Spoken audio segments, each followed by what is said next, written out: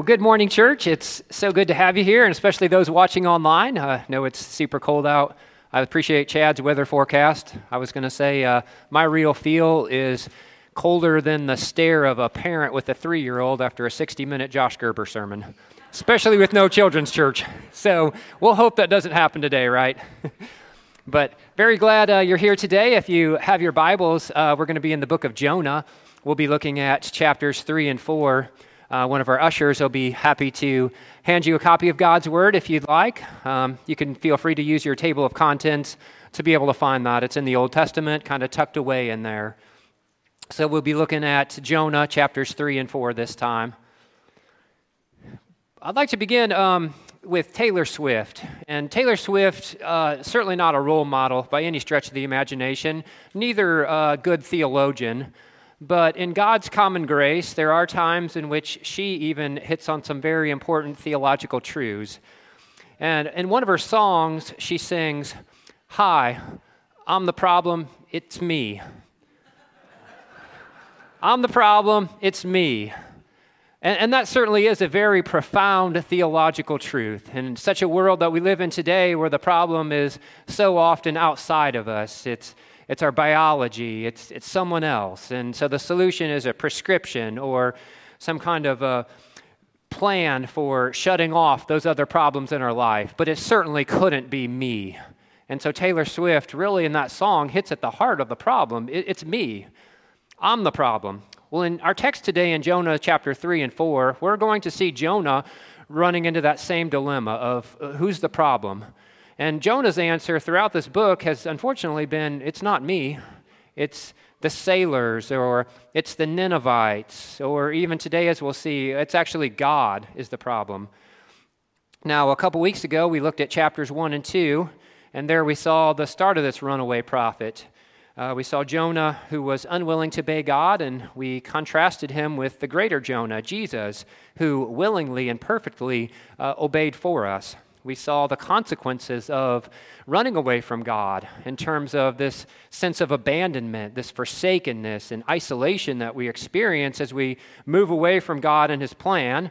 And then we were encouraged by the fact that we have a greater Jonah who experienced the most forsakenness and the most abandonment for us so that we would not have to go through that. As I mentioned last time, the question in the book of Jonah is really not who is Jonah, but who is God? And what do I learn about Him? So I'd like to go even a step further than that today and say that the book of Jonah is meant to point us to a greater Jonah. It's meant to point us to find that its ultimate fulfillment in Jesus Christ. So while we certainly do want to seek to understand this passage in its historical context and to whom it was written, we can't stop with that. You see, we want to ask, how does this book fit into the entire storyline of the Bible? How does it find its completion in Jesus Christ? The Bible is both Christocentric and Christotelic, meaning the center of the Bible is all about Jesus. And the Bible points us to the ultimate end, Jesus Christ, who is the fulfillment of everything. So what that means is that Jesus Christ can't simply be the appendix to this message today or the appendix to God's redemptive plan.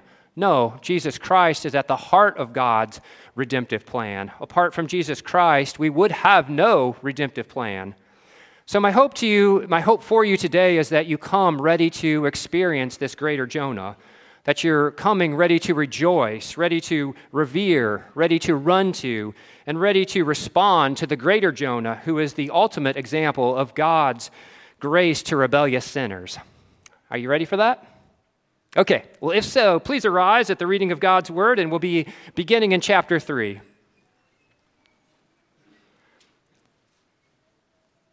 Then the word of the Lord came to Jonah the second time, saying, "Arise, go to Nineveh, that great city, and call out against it the message that I tell you." So Jonah arose and went to Nineveh, according to the word of the Lord.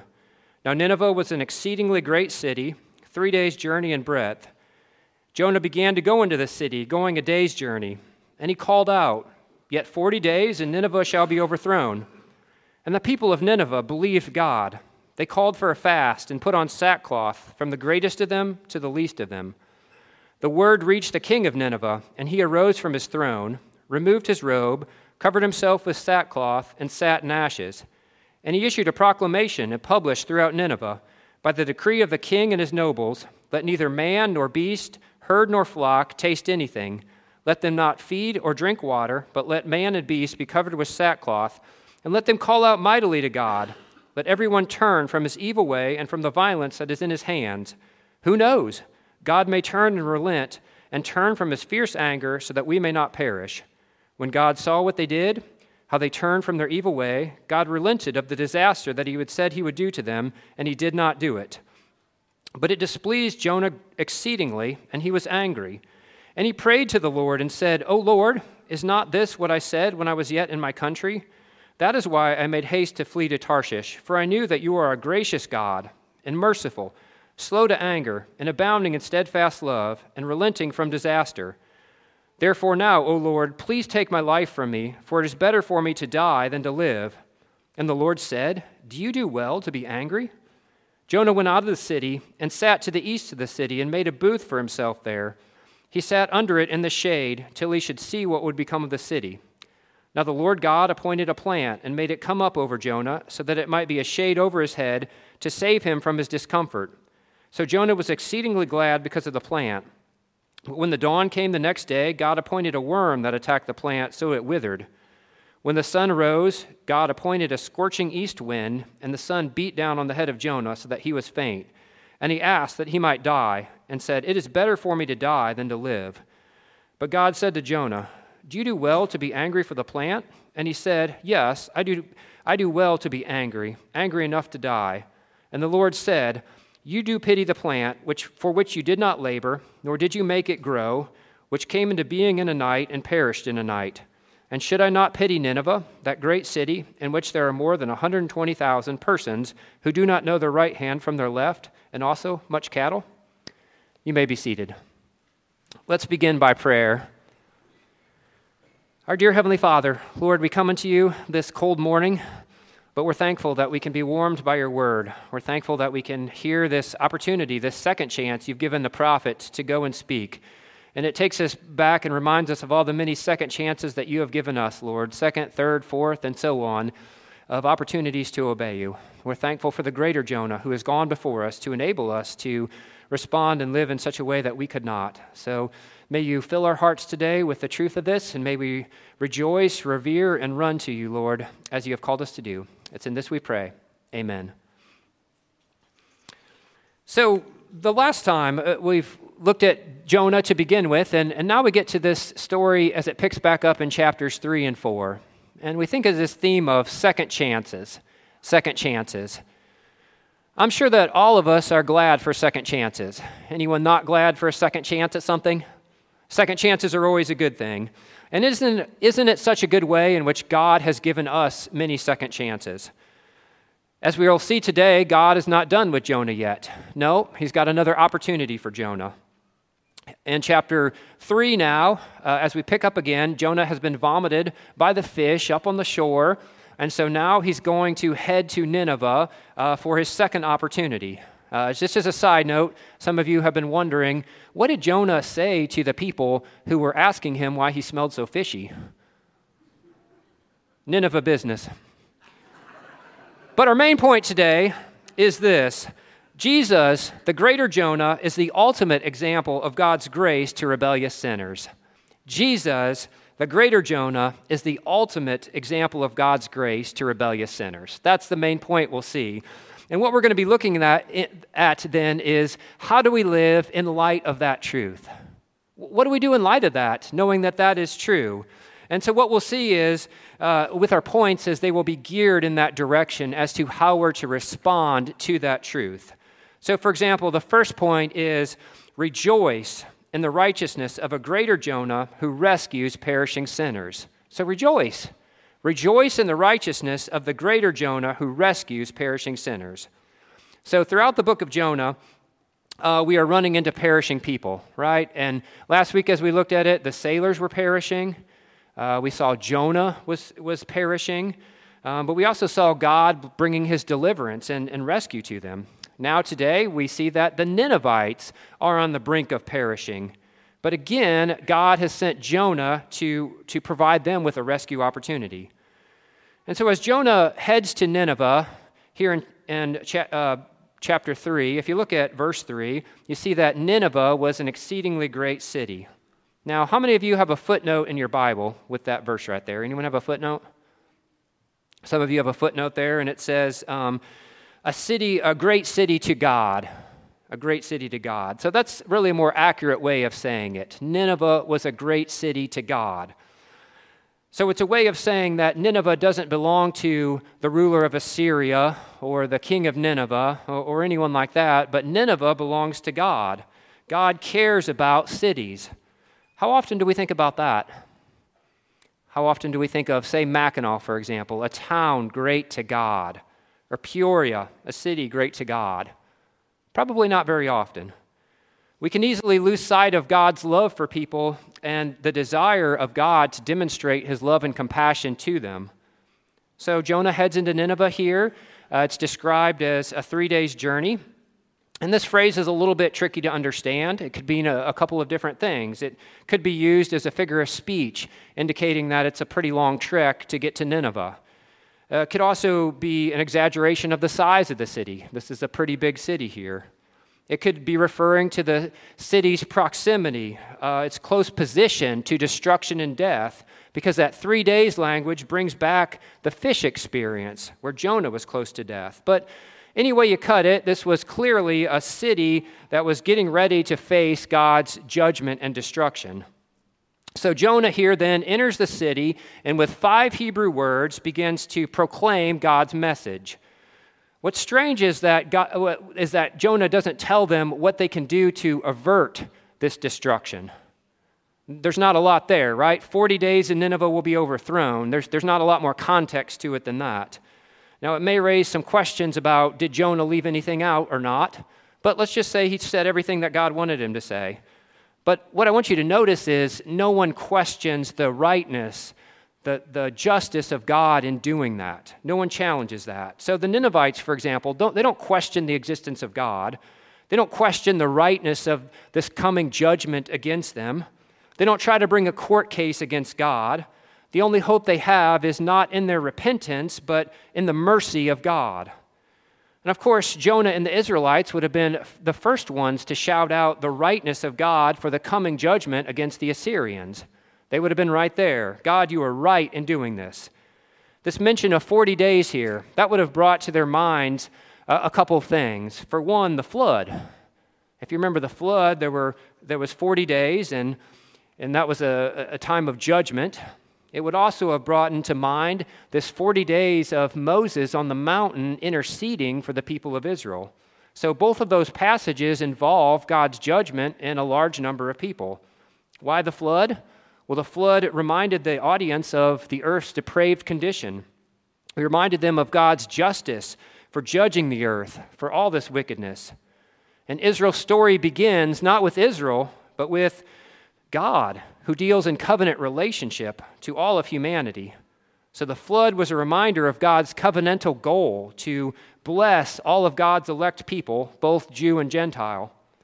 The incident of the golden calf, that 40 days, would have reminded them of another time when Israel was about to be destroyed for their sin. But what do we have there? We have Moses, the prophet, interceding for his people, fasting for 40 days so that they would not perish, and the result was that they didn't, that they were saved. So the 40 days language sets us up with 2 possible outcomes. If they don't repent, they will perish like the people in the flood, but if they do repent, God will spare his judgment like he did with Israel in the golden calf incident. Next, Jonah warns them that the city will be overturned. So this brings to mind Sodom and Gomorrah. They would have picked up on that overturning language. The verb overturned can also mean reformed. So again, there's 2 possible outcomes that the author is setting us up for what's going to happen. Either the city will be destroyed by a physical overturning of the city, or they will be reformed and spared. The emphasis then shifts to the citizens of the city. So if you look there in chapter 3, you see the response of the citizens of that city. And believe, that's the first word placed in the Hebrew sentence. It's an emphasis on its importance. So believed, the people believed there. Only a work of God could accomplish such belief. I mean, it certainly wasn't Jonah's words or Jonah's attitude that produced this transformation, right? I mean, Jonah has been pretty much doing everything he can not to go there. And even when he gets there, it's like he goes a day into the city, and it's kind of like, that's it. But despite all of that, the people believe. What an amazing work of God right there. So they respond with fasting, putting on these garments of sackcloth. Those are outward signs of an inward reality, that inward repentance. And no matter what a person's position was before, right now, everyone is in the very same place. So Nineveh's hierarchy of power and authority has been set aside. It's all about repentance. And then you see word reaching the king. So the author structures the story like this to show that the people are not repenting and doing these things because the king told them to. They're doing it independently of that. So even the king hears that, and the king issues this command for people to do some things right there. So God made sure that this message gets to the king regardless of what Jonah does or doesn't do. Notice in the story here, he's called the king of Nineveh instead of the king of Assyria. So God is humbling these human hierarchies. He's reminding everyone that he is the ultimate king. If you take a look at the king there then, in chapter 3, verse 6 right there, you'll notice the steps that the king takes to humble himself. He first rises from his throne, meaning he steps away from the symbol of his authority. Secondly, he removes his robe, which would symbolize his wealth and prestige. Third, he would replace it with sackcloth, showing himself to be just like everybody else. And then fourth, he repents in the dust, again demonstrating that he's not different than anyone else. The king then issues a command that everyone would participate in this repentance and pray to God. Notice how he also calls for personal repentance. Each person was to repent of his or her wicked behavior and the violence performed by their hands. Even the animals were to participate. So this was no casual repentance that we see here. But as I've said, the king and the people rightly recognize that if God's judgment is to be averted, it will only come by a merciful king, by the true ruler of the city. The king of Nineveh is no righteous ruler, is he? This guy is one evil dude. But as we will see in a moment, none of us are righteous. All of us, at least one point in time, are also perishing sinners on the brink of destruction, and apart from a righteous one, we have no hope either. So how do we see the righteousness of a greater Jonah, the one who saves perishing sinners here? Well, let's start first by looking at the failure of Jonah, and then by moving on to the success of the greater Jonah. So Jonah, like Moses, should have been an interceding prophet. He should have been. He should have been interceding for the people of Nineveh. But instead of rejoicing when God's mercy and his grace are shown, you don't see Jonah excited about it, do you? You look at chapter 4. What's Jonah doing? It's a pity party. He's pouting. More than that, he's angry. He is mad that God didn't destroy these people here. And instead of being like Moses with the Israelites and being willing to go 40 days without food or water, Jonah's not doing that. No, he leaves the Ninevites up to themselves. They'll have to intercede to God for themselves. He's not going to help them. But the good news for us is that we have a righteous king, unlike the unrighteous kings of Assyria or Israel. As we saw last time, this righteous king covers us in the garments of his righteousness. So instead of attempting to rely on our own fallible works, we can, in the words of Philippians 3:8-9, count them as rubbish and be found in him, not having a righteousness of my own that comes from the law, but that which comes through faith in Christ, the righteousness from God that depends on faith. So the fact of the matter is that we have a righteous king who doesn't run away from his intercession for us. The fact that his righteousness means our salvation results in a rightful response to worship, to rejoice. So what can we do when we realize this, that we have such a righteous king who rescues perishing sinners? Rejoice. Rejoice. Rejoice that his righteousness is enough for you. Rejoice that his intercession is always present. Rejoice that he has delivered you from such a precarious situation. Secondly, we revere the greater Jonah who resolves God's justice and mercy. Revere the greater Jonah who resolves God's justice and mercy. So what do we mean by this? Well, Jonah knew that the Ninevites were on the brink of perishing. He knew that they rightly deserved to perish. But the tension that we wrestle with throughout the book of Jonah is the tension between God's mercy and God's justice. How will God resolve this? I mean, there's no question that the Ninevites deserved God's wrath. They deserved God's justice. They were incredibly evil. But the fact of the matter is that all, Jew or Gentile, rightly deserve God's judgment. Now, the Ninevites didn't ask to see a list of all the ways they had sinned against God's law. They didn't dispute it. Nothing in the text, no one in the text says, God, I'm going to challenge that. I'm not really as bad as you're making me out to me. They all perfectly accept that. Remember that the Ninevites didn't grow up in Sunday school, did they? They didn't go to church. They didn't even have a copy of God's word. But they still knew they were guilty. In Romans chapter 2, verses 14 and 15, Paul helps us understand why that is when he says, "For the Gentiles who do not have the law, by nature do what the law requires. They are a law to themselves, even though they do not have the law. They show that the work of the law is written on their hearts, while their conscience also bears witness, and their conflicting thoughts accuse or even excuse them." So some of us may wonder, how fair is it that God brings justice against people who have not heard the gospel in the same way as others? But notice something in the story. No one challenges that. No one objects to God doing that. Now, if the Ninevite Gentiles are guilty and deserving of God's justice, then how much more are Jonah and the Israelites? They have been given, according to Romans 3, 1 through 3, two incredible blessings. The Jews were entrusted with the oracles of God, or the law, and circumcision, which marked them as members of God's covenant community. So being entrusted with the law was a huge blessing to them. The law was their schoolmaster, their guardian to lead them to Christ. Secondly, the Jews were given the great blessing of circumcision. Now, that may not sound like a great blessing to some of you, but it really was a huge blessing. So this cutting off the organ of procreation, or part of the organ, I should say, through which the seed came, reminded the Jews of the promise of the coming seed of the woman who would redeem and restore humanity, and how God included them in that promise. So circumcision, as well as the law, was a great blessing to the Jews.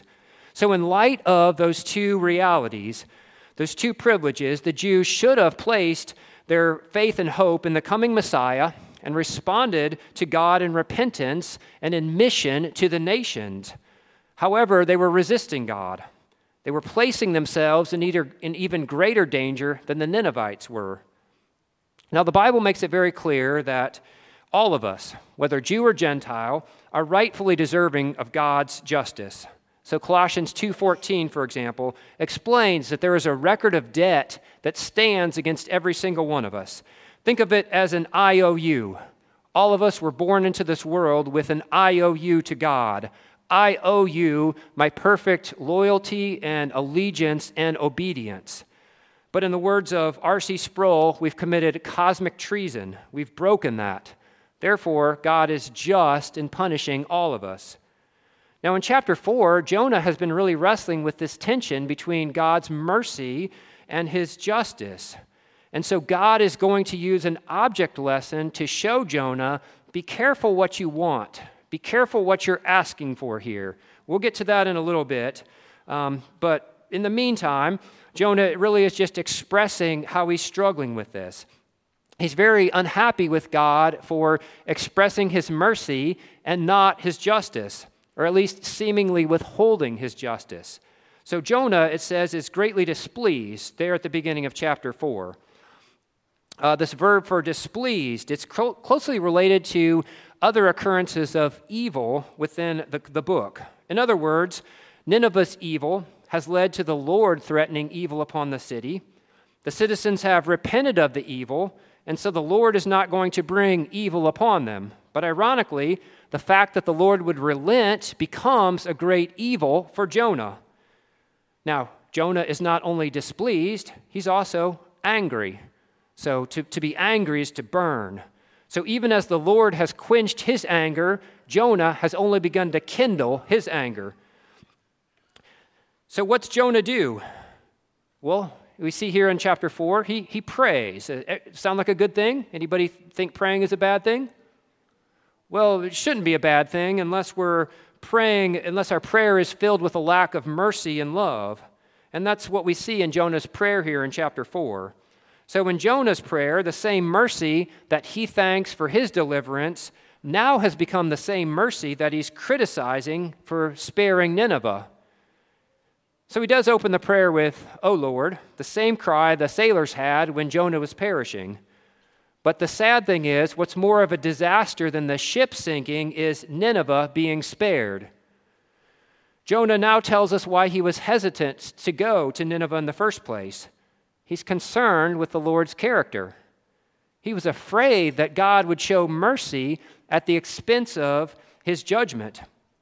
So he references Exodus 34, verses 6 and 7. That's the classic confession where Moses also described God's character. And sadly, Jonah prefers death over living in a world where his enemies are pardoned by God. He's in a sense attempting to manipulate the Lord here. He's really saying, God, I'm giving you an ultimatum. Either choose them or you choose me. So while Moses laid his life on the line, pleading for the Lord to spare the Israelites, in the same way, in fact, but in a different way, Jonah is now trying to do the same thing, except it's to force God to destroy them. Now, God could have been very hard. He could have responded very strongly against Jonah for challenging him like this, right? When you look at that there in chapter 4, and Jonah's just like, God, I just want to die here. I mean, God could have come down very strongly on him, but he doesn't. God is very gracious. Just notice how he just asks him a question. Do you do well to be angry? Just a simple question like that. Well, what's Jonah do? Well, Jonah gives God the silent treatment. He moves in his rebellion even further. He goes east of the city. In the book of Genesis, eastward movement is often symbolic of a people's departure from God. So east out of the Garden of Eden, east toward the Tower of Babel. Here's Jonah going east into the desert. His flight from God is leading him to an inhospitable place, the desert, again symbolizing his spiritual state. So Jonah sits in the shade. He wants to be comfortable, and he wants to see what will happen to the city. So there's still two possible outcomes. One outcome is that the Ninevites would quickly turn away from God. So maybe their repentance is just very short-lived. In a couple days, they're going to forget about it. They're going to go back to normal, and God's justice will come and wipe the city out, and Jonah can witness that. But the other outcome is that the Lord would do what he had done for Jonah, or for Nineveh in the first place, that he would change his mind again. So maybe Jonah's kind of holding out hope that the Lord will be like, you know what? I know I relented to show you mercy, but I changed my mind. I'm going to relent again, and now I'm going to give you justice. So Jonah is holding out to see which one of these it could be. Now, God's point in all of this is not that anyone is deserving of his mercy. No, God's point is that he is patient, overflowingly, exceedingly extending abundant mercy that's not limited to a certain group of people. And if Jonah has the right to be angry over the loss of a plant that he did nothing to cause to grow or to flourish or anything, then how much more so does God have the right to show mercy on people he has created? So how does that all relate to the greater Jonah, the one who resolves God's mercy and justice? It can seem like in the book of Jonah, God's mercy is put above his justice. But if we look in the big picture, that's not the case. That is not the case. So it's true that God does not punish the Ninevites here, but the text never says that God pardons their sins. So the big question of the Bible is, how can God pass over sin? How can God do that? In the Old Testament, we have animal sacrifices. And those animal sacrifices served as a temporary covering, but they were always meant to point to the true sacrifice, the once-for-all sacrifice of Jesus Christ. And it's at the cross where we see this tension of God's mercy and his justice being resolved as Jesus Christ takes both the justice and the judgment we deserve so that God can extend his mercy to us. So how do you respond to a greater Jonah like this, who is willing and sufficient to take God's justice so that we could have his mercy? Revere him. Worship him. Had we not had this greater Jonah, we would have all rightly had to experience the full wrath and justice of God. Now, as you've probably been noticing, Jonah has some major issues he needs help with, right? Any questions about that? This is one angry dude at times, right? He needs a lot of help, and that leads us to our third point. Run to the greater Jonah who changes us from the inside out. Run to the greater Jonah who changes us from the inside out. So there's another big question in the book of Jonah, and that question is, who needs saving? Who really needs saving? I mean, at first glance, it can seem like the sailors do. Clearly, in our text today, the Ninevites do. But I think overall, we can see Jonah needs some help. Jonah needs saving. And the author of the book wants the Israelites to understand that they too are like Jonah in need of a heart change. God has been at work throughout this book changing people. He took the pagan sailors and changed them to recognize that he is the true God. He's working in the Ninevites to produce repentance and for them to recognize as well that he is the true God. And he's going to show Jonah that Jonah needs saving from his own selfishness, his own sin, his own lack of love and mercy toward others. This message should hit home to the Israelites and especially to us as well. So I believe that it's very important to show that God seeks to rescue Jonah from himself. After his prayer in chapter 4, God could have again taken the hammer to Jonah and really smashed him, but he doesn't. God answers him gently. So what does God do? God says, I'm going to use an object lesson to show Jonah the question that he's been wrestling with and to show him who Jonah really needs saving from. So God appoints a plant to grow to shade Jonah. Just as the fish was used as a means to deliver Jonah, so is a plant used to deliver him from his argument against God. So get this, God is not afraid to use anything to save Jonah from Jonah. God's not afraid to use anything to save Jonah from Jonah. And guess what? God's not afraid to use anything to save you from you. He's not afraid to use anything in your life to save you from your own sin and selfishness and anger and lack of love and all of these things that are wrong with us. So how does God do this? I mean, one question we have is, why does Jonah need the shade of a plant when he built himself a hut? Isn't a hut enough? Well, I think there's two reasons why the shade of the plant is so important. So first, God is using the plant to remind Jonah that the shelter Jonah needs is the one that God provides, not the one that Jonah builds. Okay, so God's shelter, the plant, that represents God's gracious mercy and abundant provision to Jonah. Secondly, the plant will also deliver Jonah from his perishing state. So nothing Jonah builds can deliver him in the way that he needs. And those things are true for us as well, right? No shelter we build, no covering we make can rescue us or self-atone for our sins or provide the help that we need to shield us and protect us. Nothing we do can create that. Is that clear? It takes a work of God to do that. Just like in the Garden of Eden, Eve tries to cover herself up with the fig leaves. And how well does that work? Not at all. We cannot atone for these things. We need the shelter from God that only He can provide. Now, in verse 6, we read that the plant was to save him from his discomfort. I mean, think about this. We have a God who cares so greatly for such a complainer like Jonah. I mean, I don't know about you, but if I were God, I would have a hard time thinking of providing any kind of help for him. Like, man, this guy complains so much. He's not willing to listen to me. The last thing I'm going to do is help him out in any way by giving him some shade. But that's not God. God cares enough to provide him shade. So Jonah is in discomfort even if he's in the shade. That's the same word used for evil throughout this book.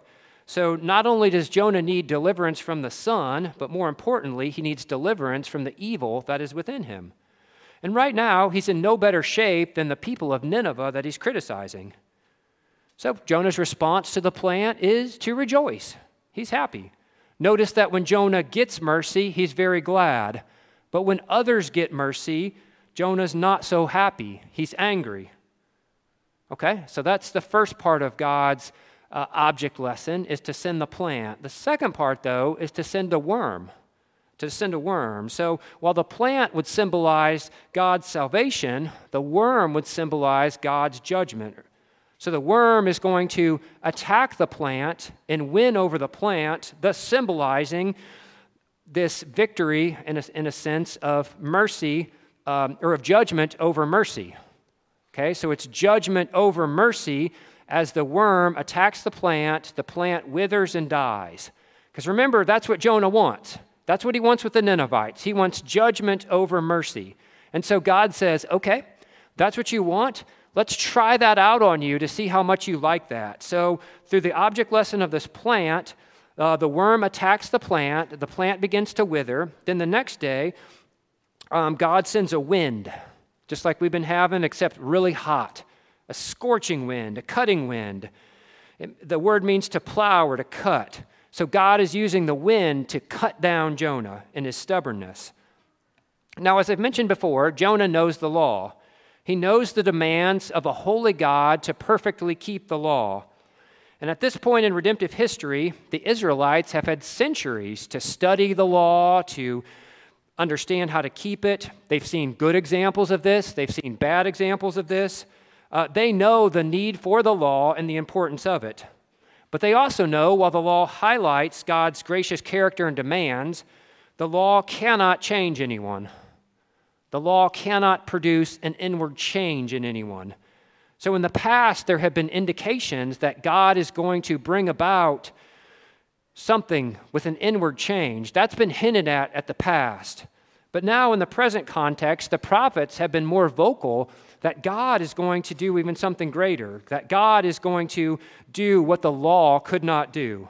In Ezekiel 36, for example, Ezekiel speaks of the circumcision of the heart, hearts that were filled with hardness and could not obey the gospel will be replaced by a new heart, ones that love God and ones that can obey God. So what Jonah and the people need is a circumcised heart, a heart that can obey God. These circumcised hearts of flesh instead of stone, will come in the new covenant. But the question still arises or remains of, how will this happen? Who is able to bring in a heart circumcision that's so necessary so that people can be changed from the inside out? There was some understanding that this change would be brought by someone from the line of David, but it was not as clear as to who that person would be. That is, until we arrive in the New Testament, when the greater Jonah emerges on the scene, promising an inside-out change agenda. So this greater Jonah confronts people with the demands of God's law and their inability to fulfill it, but he does not leave them there. No, Jesus, the greater Jonah, has arrived to save and to change. So aren't you glad that you yourself aren't left with the demands of the law?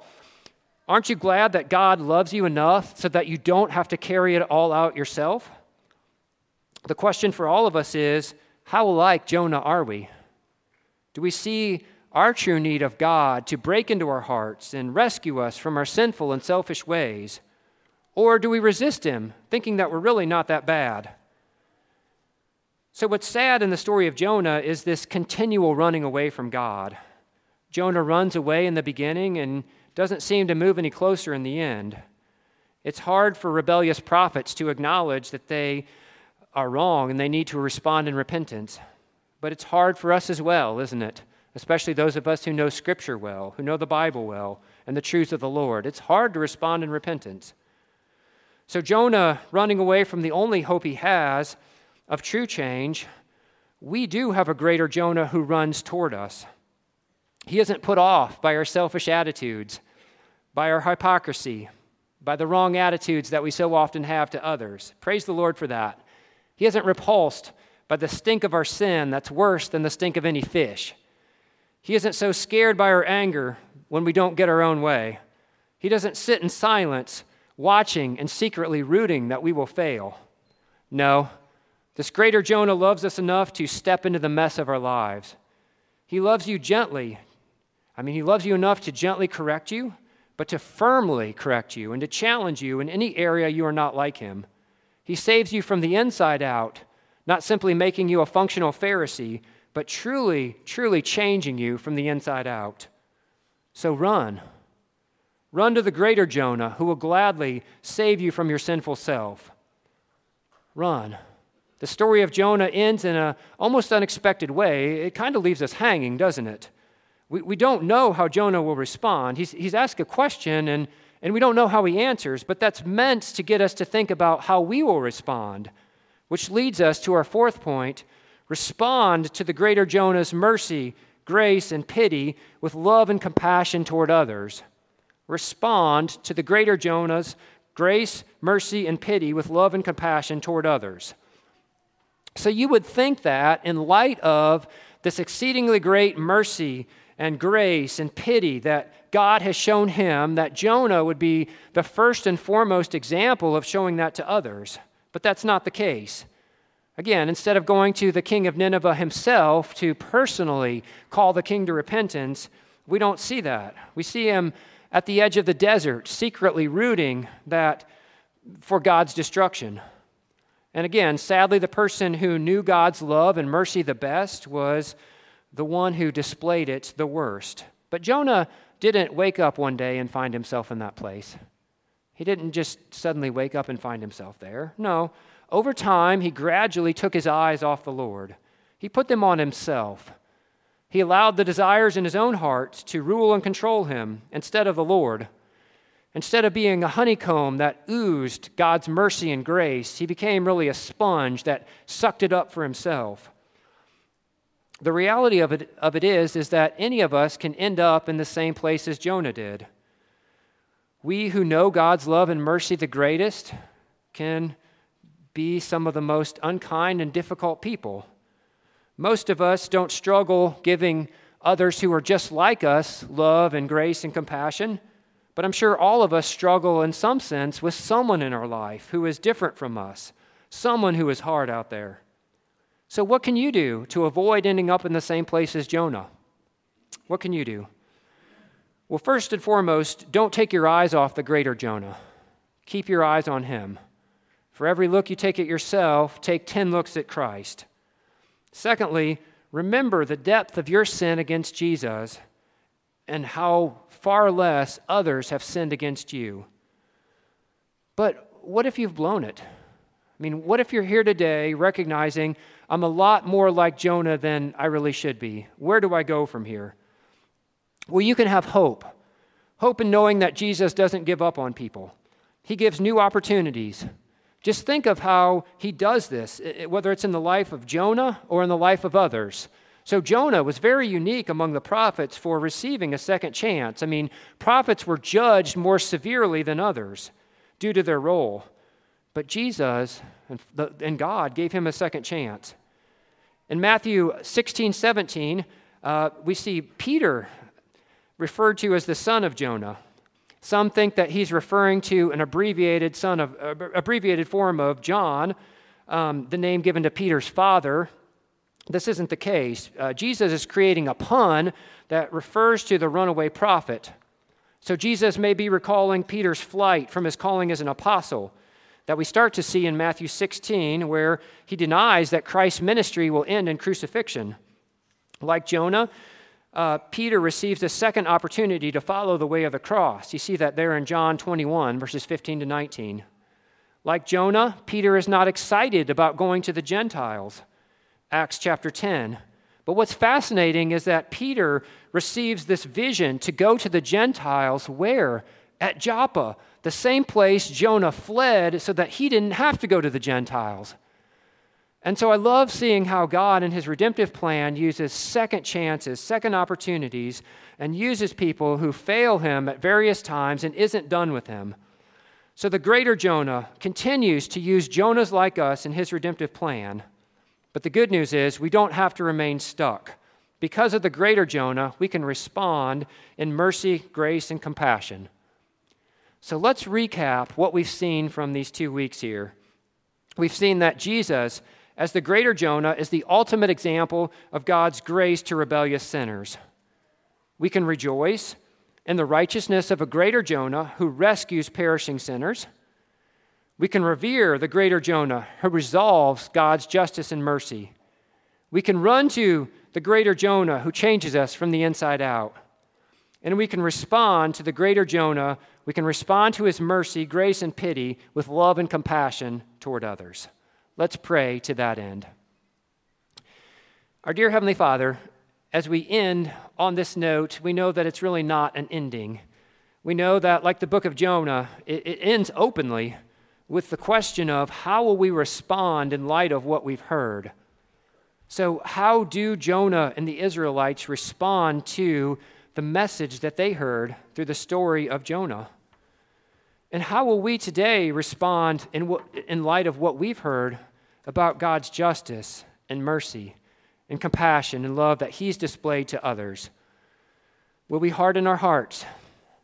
Will we refuse to display mercy and compassion toward others? Will we refuse to be on mission for God, instead settling for our own comfort?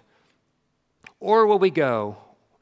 Or will we respond in worship and in love to the greater Jonah who changes us from the inside out? Oh Lord, may all of us today, no matter where we've been at, in light of you, I pray that you give us the grace to respond in the right way. It's in your name we pray. Amen.